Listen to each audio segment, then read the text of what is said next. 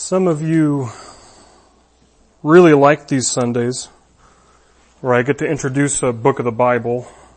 Others of you are usually just say, get to the book. Sorry, it's one of those introduction sermons. Me and Vince have an ongoing joke. He says I preach in calligraphy and crayon. Yeah. Calligraphy being sophisticated talk, crayon being as it sounds. And I did tell him that this series is largely crayon. But there's a little calligraphy today as he leaves. So if you sit through today and you're like, that was boring, come back next week. We'll get into more crayon. But why don't we open with a word of prayer. Father,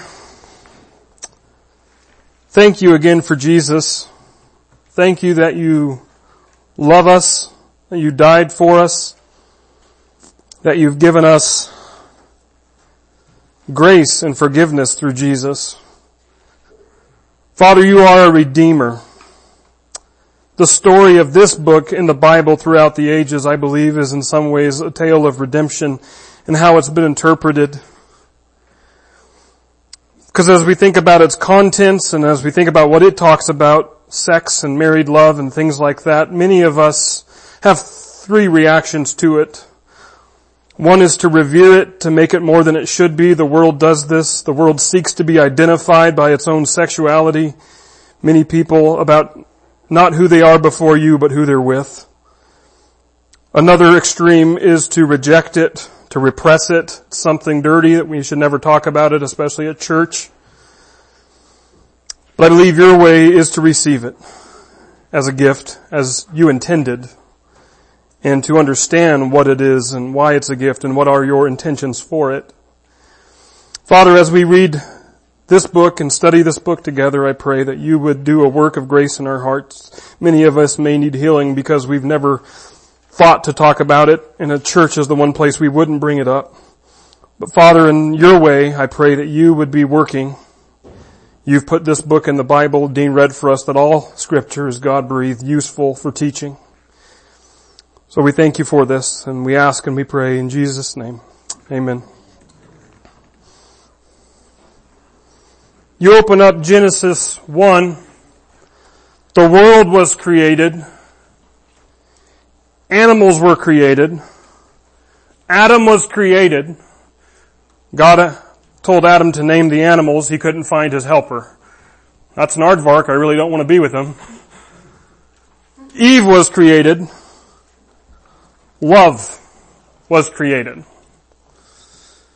The idea of love or romantic love has been around a long, long time. It's literally of the ages. And like anything that God has made and called it good, the enemy has taken it, counterfeited it, and made it bad. So much so, for a long time, even the church had bought into a warped idea that there's just something almost untrustworthy, maybe sinful, maybe not altogether good about romantic sexual love. We're told in creation before the fall, then the Lord God made the rib, and he had taken from the man into a woman and brought her to the man. And the man said, this one at last is bone of my bone and flesh of my flesh. This one will be called woman, for she was taken from man. First human words of history is a love song. Just saying. It's biblical. Does that mean there are two types of acceptable holy music, praise and worship and Christian music, and then love songs? No, I don't know. But it's still noteworthy that the first human words seem to be of that nature. It strikes me that Moses, traditionally the author of Genesis, doesn't even tell us, and God breathed life into Adam, and Adam said, thanks for making me, God, I really appreciate it. No, rather the Holy Spirit wants us to see that out of the mouth of man, the first thing we hear is love and appreciation for his wife. And it is his wife. Verse 24, this is why a man leaves his father and mother and bonds with his wife. Adam and Eve were married. And they become one flesh. Both the man and his wife were naked, yet felt no shame. One flesh. This means what it sounds like. I believe it means these two consummated their marriage in a perfect, unfallen world, and they did so naked, and they felt no shame. The idea of romantic love is appealing to most people. Stories about it, songs about it, life experiences within it. It is no doubt one of life's biggest, most significant sources of gravity, if you will, in people's lives. But it has a tendency at times to displace what should be the all-consuming center of one's life, the relationship between Christ and one's life. We're going to be looking at the book of Song of Songs for the next several weeks. I really actually don't have a timeline. I just plan to take it week by week, read ahead in Song of Songs and say this looks like a good sermon. And I'm also not entirely sure if I'm up to the task of preaching it verse by verse. Not because of time constraints, but because of content. We'll talk about content more here in a minute, but from the outset, I want us to consider our congregation and the reasons I'm doing this series. I recognize this, that Christy and I are among the youngest here. So, what could a pastor who's been married for 8.5 years have to say about married love? Well, my hope is this, it's not what I have to say. What does the Bible have to say? See, the Bible has worked so far for any other series or sermon I think I've done better than what so-called wisdom I might have to share. Hopefully you hear my prayer every sermon to let the Holy Spirit speak, so this series is another step into the faith that indeed is what's happening. We have older couples, younger couples, widows, singles, and the like, so will this series only profit a few people? To those who may not fall under the category of married or something like that? Will it be better for you to just tune out this series? I would respond this way. If you received a letter from a friend in the mail, would you scan the content of that letter and only find a paragraph that really interests you and then forget about the rest? Or would you scan the content of that letter and mark off an entire paragraph unnecessary, not worth reading? I don't think so. See, this is God's Word. He's placed this book in the Bible, and I believe it's for our good. No matter what we're doing, who we are, what our lot in life. It could be that God uses this series to speak to you in ways that are far beyond or not within the realms of what the primary content and theme is. God seems to do that at times. The purpose of this first sermon is more introductory. So I'm going to say off the bat, if you've never picked up study guides that coincide with our sermon series, this is one sermon series that you really don't want to overlook this.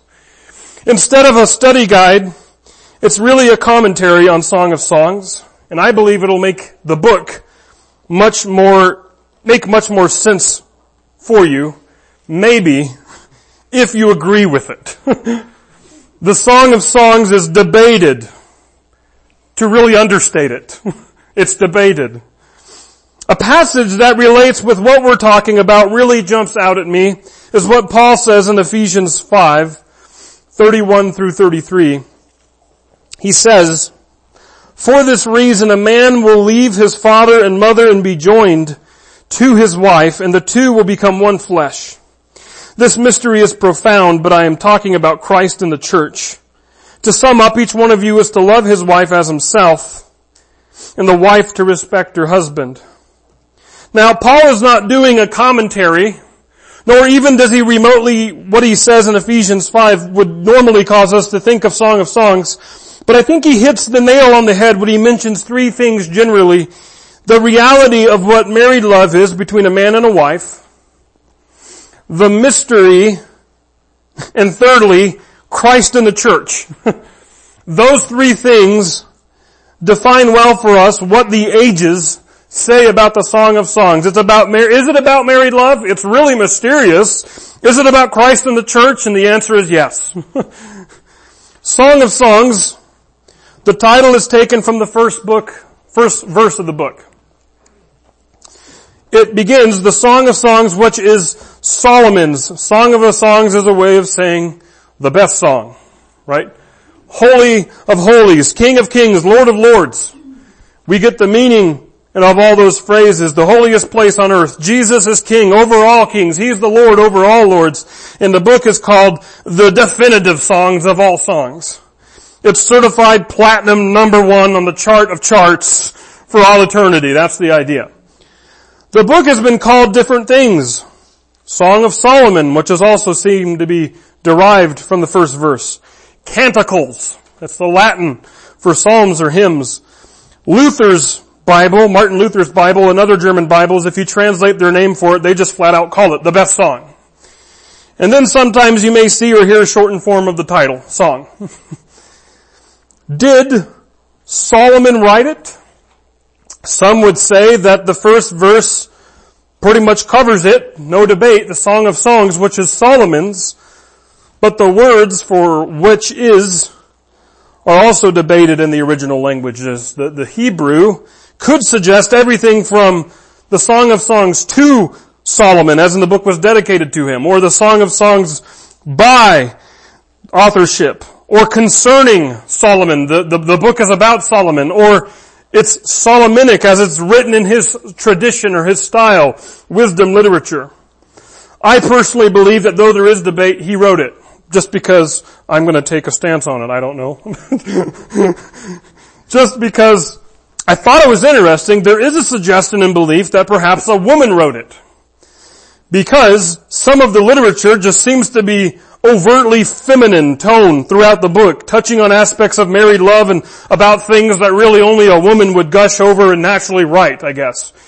So purporters of this authorship suggests, out of 117 verses, the woman character, the bride, is speaking 61 and a half of those verses. That's natural. I heard the chuckle. While I might disagree that a woman wrote it, there is a neat aspect to this bride being the primary character of this book. I brought this up whenever we went through Ruth, but if you remember the Hebrew Bible, the Jewish Bible has a different order than our canon. In the Old Testament, the Hebrew Bible in its section of writings, it has Proverbs. And then I was a little bummed because I found this out later. My commentary either lied to me or they weren't shooting for, I guess, dead on accuracy. But after Proverbs, I guess, comes Job in the Hebrew canon. But then comes Ruth, and then comes Song of Songs. Do you remember the last chapter of Proverbs? Some of you ladies are like my husband certainly remembers the last chapter of Proverbs. It's about the virtuous, noble woman. Well, it's interesting that you have a noble woman who can compare, but then the Jewish scribes, I guess, again, they put Job after, but then they have two examples of noble woman after the 31st chapter of Proverbs. You have Ruth, and then the primary character of the Song of Songs.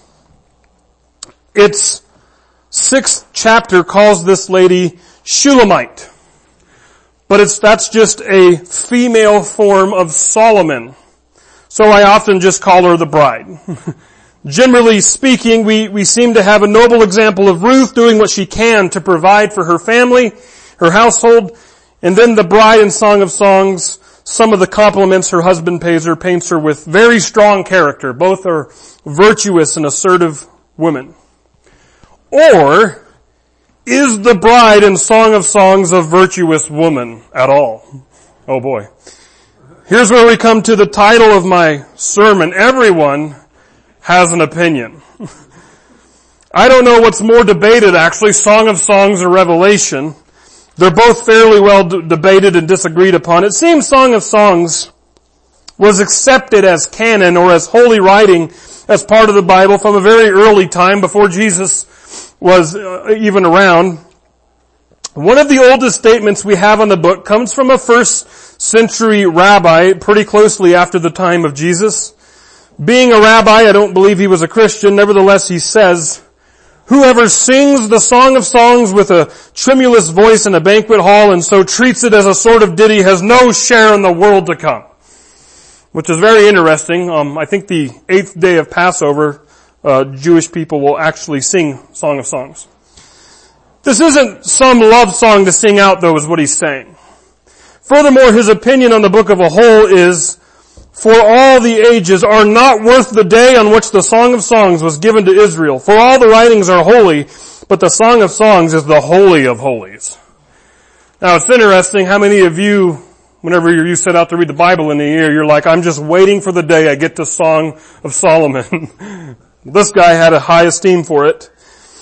But his assertion that the Song of Songs is the holiest of books, or the holy of holies, lets us into his interpretation of the book. He believes, and you'll find that many believe, it's allegorical.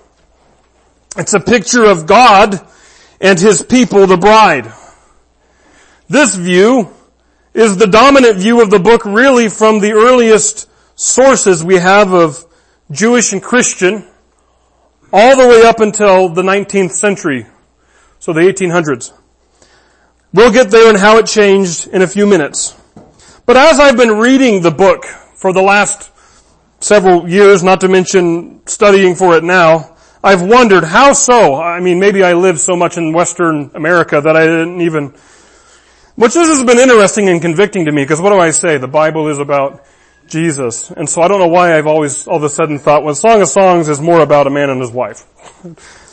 Let's take the first chapter, for instance, though. The bride is talking here in the first chapter, and she says, oh, that he would kiss me with the kisses of his mouth, for your caresses are more delightful than wine. If you're starting to get embarrassed, just don't look at me, okay? The fragrance of your perfume is intoxicating. Your name is perfume poured out. No wonder young women adore you. Take me with you. Let's hurry. Oh, that the king would bring me to his chambers. Now, interpreters of old would say that the bride is Israel. And she is begging the man, God, here to kiss her. She desperately wants a relationship with him. She wants to be taken to his private room, and that is Palestine or the Holy Land. The chorus would then say in the book, we will rejoice and be glad in you. We will celebrate your caresses more than wine. Now what's implied here is perhaps that they are kissing, and then interpreters would say here that the law has been given. Now where they're drawing all this history from, I don't know. But God's kissed his people. He's giving them the law, and he's delivered them from Egypt. Now the woman continues in verses 5 and 6. Daughters of Jerusalem, I am dark like the tents of Kedar, yet lovely like the curtains of Solomon. Do not stare at me because I am dark, for the sun has gazed on me. My mother's sons were angry with me. They made me take care of the vineyards, but I have not taken care of my own vineyard. So she's dark, she hasn't taken care of her vineyard. Old interpreters would say that this is Israel saying that they have sinned. They've not taken care of their vineyard. They've committed idolatry after the Exodus and the law. Then, verses 7 and 8, so interpreters would say, is Moses concerned about Israel. Moses apparently says, tell me, you whom I love, where do you pasture your sheep? Where do you let them rest at noon? Why should I be like one who veils herself by the flocks of your companions? If you do not know, most beautiful of women, follow the tracks of the flock and pasture your young goats near the shepherd's tents. So interpreters would say this is Moses trying to urge them to remain faithful under the shepherd of God of Israel. Now, I bring up all this to say this was how it was interpreted. This is not how I interpret it. Interpreters of this sort would look throughout the rest of the book as an allegorical history of God and his people. But as I said, everyone has an opinion. So instead of God and his people, perhaps the man Solomon and the woman is wisdom. And this is how Solomon inherited his wisdom. The earliest Christian interpreter we have is a guy named Hippolytus, if you're looking for another name for a kid, around 200 AD. And what Christians do from the earliest of times is basically what Jewish interpreters do, but instead of God in Israel, it's just God in the church, or it's Christ in the church. And I like what one of my commentators said. If two allegorizers if I can continue here. He says, if two allegorizers ever agree on the interpretation of a verse, it's only because one has copied another.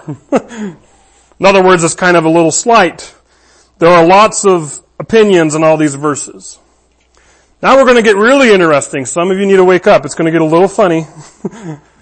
Origen, from 185 to 253, he had a long-lasting influence on this book, took the interpretation that it's allegorical. But I think it might give us some insight as to perhaps a major reason for allegorizing this book. At a certain point in Origen's life, he adapted a radical, monkish life. There was this Greek thought that made it into church history and this thinking that even persisted all the way through medieval Christian thinking, that everything spiritual is to be elevated to the point of dismissing or demonizing everything physical. Dualism. And this was certainly the view Origen took. It said that he personally castrated himself. And then one of my commentators chimed, he also seemed to castrate the book of the Song of Songs in his interpretation of it. The groom again is Jesus, the bride is the church, or sometimes the individual soul. Here's what's really interesting. As for taking the book at face value, which is what I do and what many do at this time, Origen says, these things, in other words, to take the book literally, seem to me to afford no profit to the reader as far as the story goes, nor do they maintain any continuous narrative such as we find in other scripture stories. It is necessary, therefore, to give them all a spiritual meaning. But then, in order to fully explain the spiritual meaning, because they don't seem to be easily accessible, he wrote 10 volumes of commentary on the book, as well as a number of homilies. His work would be read and spread throughout the centuries. Some of you hear of this idea of the Latin Vulgate Bible. That was done by a guy named Jerome about 100 years after Origen died. He was also very monkish, and instead of castrating himself, it said that he used to throw himself into thorn bushes when he felt the onset of arousal as a youth.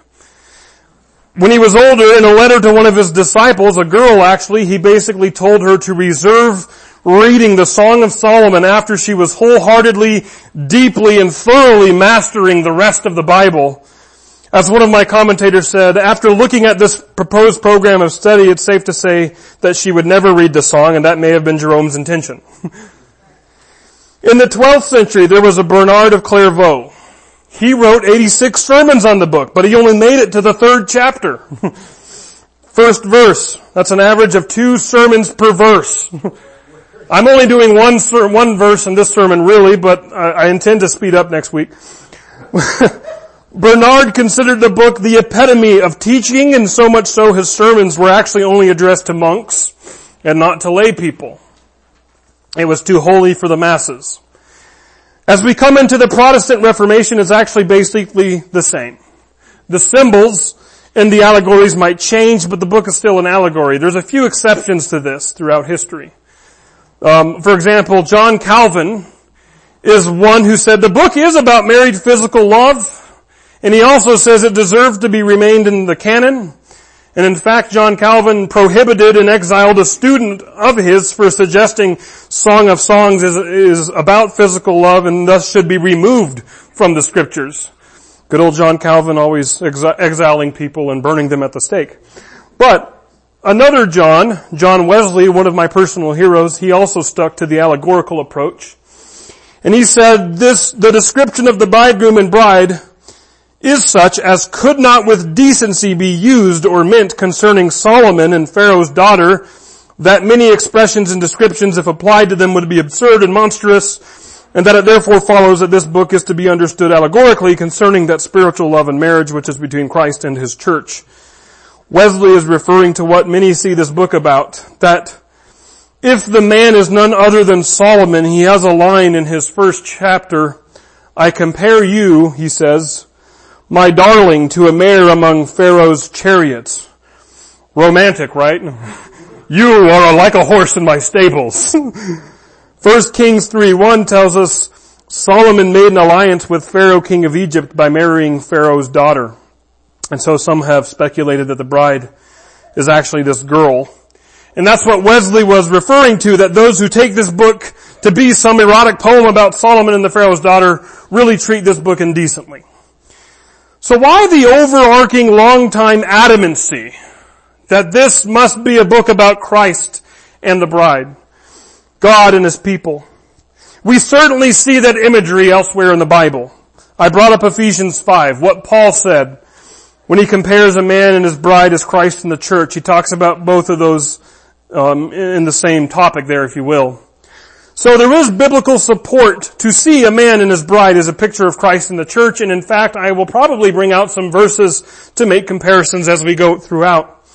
But also, as I mentioned earlier, there was this inherited belief that everything spiritual means good, and everything physical means bad. Sexuality, the Bible tells us, is kind of actually a category unto itself when abused. When sins concern sexuality, it's a big deal. Paul says in 1 Corinthians, he says, don't you know that your bodies are a part of Christ's body? So should I take a part of Christ's body and make it a part of a prostitute? Absolutely not. Don't you know that anyone joined to a prostitute is one body with her? For the scripture says the two will become one flesh. But anyone joined to the Lord is one spirit with Him. Flee sexual immorality. Every other sin a person commits is outside the body, but the person who is sexually immoral sins against his own body. Don't you know that your body is a temple of the Holy Spirit who is in you, whom you have from God? You are not your own, for you were bought at a price, so glorify God with your body. So I'm just proposing this theory that perhaps this biblical understanding of sexual sin, coupled with this Greek thought of spiritual equals better, more holy, more pious, while physical equals sinful, inherently evil. And so like Pharisees do, the church by and large seem to not only be embarrassed by Song of Songs, but they actually really seem to have seen sex, even within the confines of marriage, as something to be repressed, something to be diminished or ignored. In so doing, it gave the impression, as it intended, that it seems to be basically sinful. A sinful necessity in life. If people could take the path of Paul and stay single as he advises in 1 Corinthians 7, all the better. Now, I do want to say this as an aside. Admittedly, I think the pendulum has swung. And suddenly singleness in much of church culture is looked down upon, or at least not encouraged or emphasized, and family and marriage has almost become an idol. But, getting back to the whole thing with Song of Songs, if you have an entire church culture that sees sex as pretty much evil, but at the same time you have this glaring book in your Bible that seems to celebrate sex within the confines of marriage, what do? You either suggest Song of Songs be taken out of the canon, which might deem you heretical, or you can repress it, which seem to be the majority of opinion, and call it allegorical. A few things on the idea of allegory. There is a difference between an allegorical piece of literature and then an allegorical interpretation. Follow me. An allegorical piece of literature is an intentional writing where the author intentionally is writing with hopes, more than hopes, with the objective that his audience picks up on the pictures, right? For example, have you ever read the book Pilgrim's Progress by John Bunyan? The main character is named Christian. He's heading for Celestial City. On his journey, he encounters obstacles like the Slough of Despond. I wonder if these are more than just names and places. But they have other meaning. They do, it's obvious. It's supposed to be obvious. These are obvious signals and signs that his work was to be taken allegorically. There are no, in my estimation, obvious, and I will just say obvious, I'm not saying they're not there, but obvious signs and signals that tell us as we begin reading Song of Solomon to look immediately for other under the surface meanings. Just to make you blush a little bit. In the 4th and 7th chapter, there are references, said early interpreters, to the Old and the New Testament. What were these references? Apparently the breasts of the bride described. Now, one easy criticism of this would be, what's your basis? How is the author referring to the Old and New Testament? There's no immediate basis provided. If you're interested, some interpreters said, well, we feed from the pure milk of the Old and New Testament. But even so, unlike something like the Pilgrim's Progress, there's not even anything within the whole book that suggests this is how we should take it. This sort of thinking, considering, for example, what's the basis? What does the text say about itself?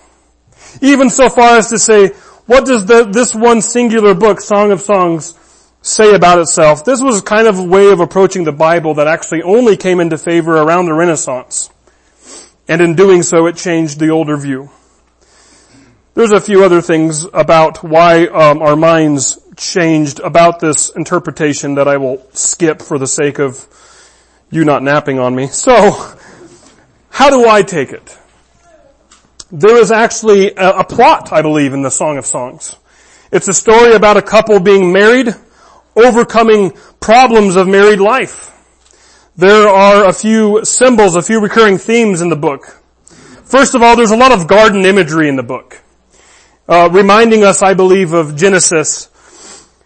This is why, because they were in a garden, this is why a man leaves his father and mother and bonds with his wife, and they become one flesh. Both the man and his wife were naked, yet felt no shame. So this is kind of Song and Songs in a nutshell, as I'm going to preach it to you. It's about a man and a wife learning to be together, shamelessly naked with one another as well. One of the common problems is actually the wife learning to leave her home and be with her husband. She misses her home, being the wife of the king. That's another thing I take, that the husband is none other than Solomon himself. Now, as I said, you're going to want the study guide or the commentary this time around. It really helps you understand the book. Here's the structure generally of the book. I believe there are two general movements. The beginnings of love, in which we talk about the wedding day and we also talk about courtship. And then the second half of the book is on the development of oneness, where we encounter the problems. The first problem is actually, really relatable to anyone we might know, that when the man gets home late and he makes advances and his wife puts him off. That's the first problem. The second problem is, again, the bride misses home, wants to go home, and so they go for basically their honeymoon, I guess. They go to where she grew up, and whenever they return to the palace, we actually find a sense of closure in the bride, that she's happy to be with her husband instead of being defined by her home. That's generally it. Even in that, you can see a relation to Christ and the church. Some of us need to leave the world, be happy to be content with our groom. There you go. It's written in the format of actually a theatrical drama or a play. I'm not suggesting that it was ever acted out as a drama in Solomon's day. It was probably sang. Besides Solomon and the bride, there is a third character that acts as a literary device to move the story along. The conscience, or just a third character for the main characters to have somebody to talk to. Every couple needs friends, right? So one pastor cleverly suggested that this chorus, which is what I call it, is the group of female friends around the bride. That because every groom knows that you not only win and marry the bride, but you have to marry her 47 girlfriends as well. So that's who they are. The recurring elements in the story that are worth noting, some are. Perhaps the biggest one is that there's appropriate time for the marriage bed. And then it's exclusivity and fidelity to one's mate. 3 times the bride tells the chorus to basically not let her be stirred up or love be awakened until the appropriate time. And each of the times she says this, she also, I should say, the story invites us to consider why she is saying that. Generally speaking, the bride says it in light of one's wedding. So save yourself for the wedding night. Secondly, the bride says it in counting the cost. Make sure you've counted the cost before you married that person. And then lastly, the bride says it actually after she at first refused her husband's advances. And then he walks away with a deflated ego. Felt like love was withheld from him. When they reunite, she has this phrase to the chorus again. And so in other words, the bride learns that married love is selfless and not selfish. So that's kind of the third time she says it. Then, fidelity and exclusivity to one's mate. There are references to the fact that these two only have eyes for each other. In fact, the husband says that twice. With her eyes, she has captured him. It's obvious that the passion between these two are intense and they're only for each other. Well, this is obviously an ideal to strive for, these two recurring elements. But it's obviously one that Solomon himself failed at. This is another problem that the book faces, I should say, from criticism. And it's a subject I'd like to close this sermon on, that if Solomon wrote this, which I believe he did, how does his life compare with the book? First, let me present the biblical evidence as to why I think Solomon wrote it, and then let's examine his life in comparison.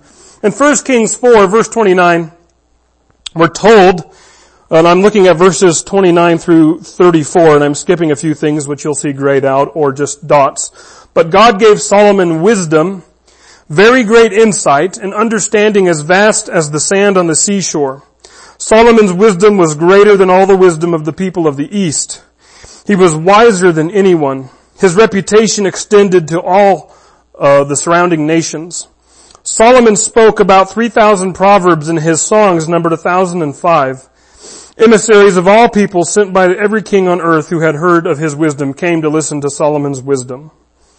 His songs numbered to 1,005. Some see this as evidence from the Bible that obviously numbered among these songs, taking into consideration Song of Songs 1, that Solomon wrote this book.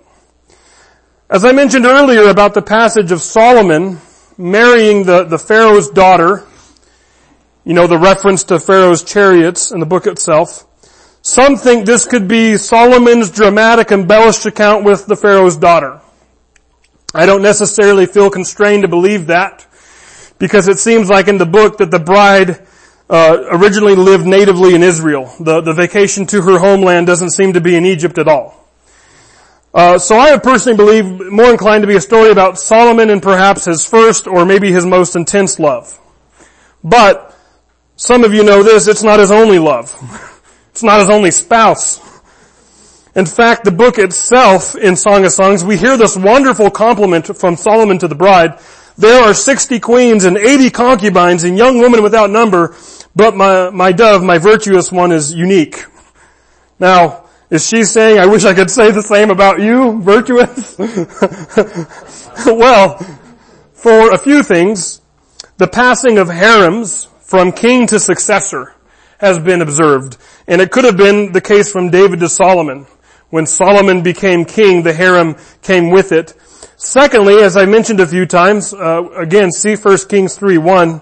Look at the wording. It says, Solomon made an alliance with Pharaoh, king of Egypt, by marrying Pharaoh's daughter, and then that's kind of, for that account, we're not told if he cared for her in the romantic sense at all.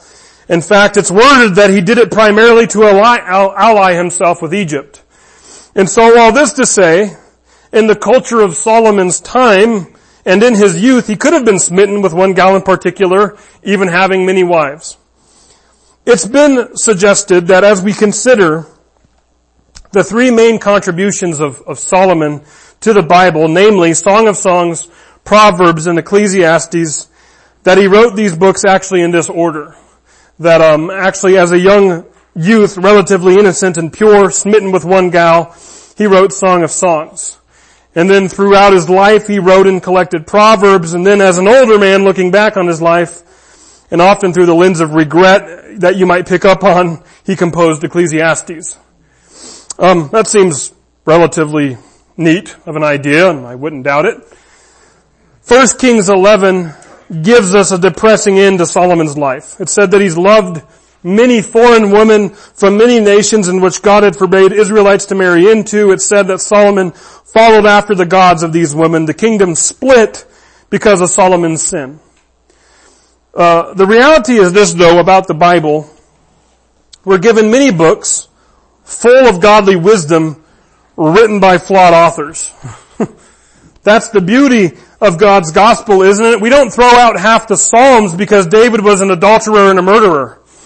You don't throw out the epistles of Peter because he forsook Jesus when Jesus died on the cross. Well, you might be thinking these people repented, and I could say, well, does Solomon's depressing book of Ecclesiastes suggest that at least in his mess of sin, he still managed to be slightly repentant? I don't know, maybe. What we do know is that it seems very evident to me that God has put this book in our Bibles. And just a man like Solomon messed up sexually can compose a book about real love for us. So I pray that as we read it, and that hopefully as our world comes into contact with it, our world is messed up sexually, but God can change our world as well and us as well. So I hope that God will speak to us in the coming weeks about real love. So that's my introduction. You can come back next week for the first sermon, I guess. I invite you to pray with me. Father, we do thank you for this book in the Bible. It's a small one in the middle of our Bibles that many of us pass over, have been embarrassed about it. Perhaps we've had our own thoughts, our own opinions. Father, we do know that you've given it to us for a reason. We also know what Paul says is true, that all Scripture is worthy to teach. It's for reproof. It's for correction. And so we pray that as we read and study over these next few weeks, that you would give us whatever it is you wish to give us through these words. Father, we thank you for the opportunity we have to do so. We love you. We thank you. We pray that the idea that sex is not to be revered and it's not to be rejected, but it's to be received would do something in our own lives. Perhaps help us to repent from old wounds or to get over old wounds. We thank you for the opportunity you give us to do this, and we ask this all in Jesus' name. Amen. You are dismissed.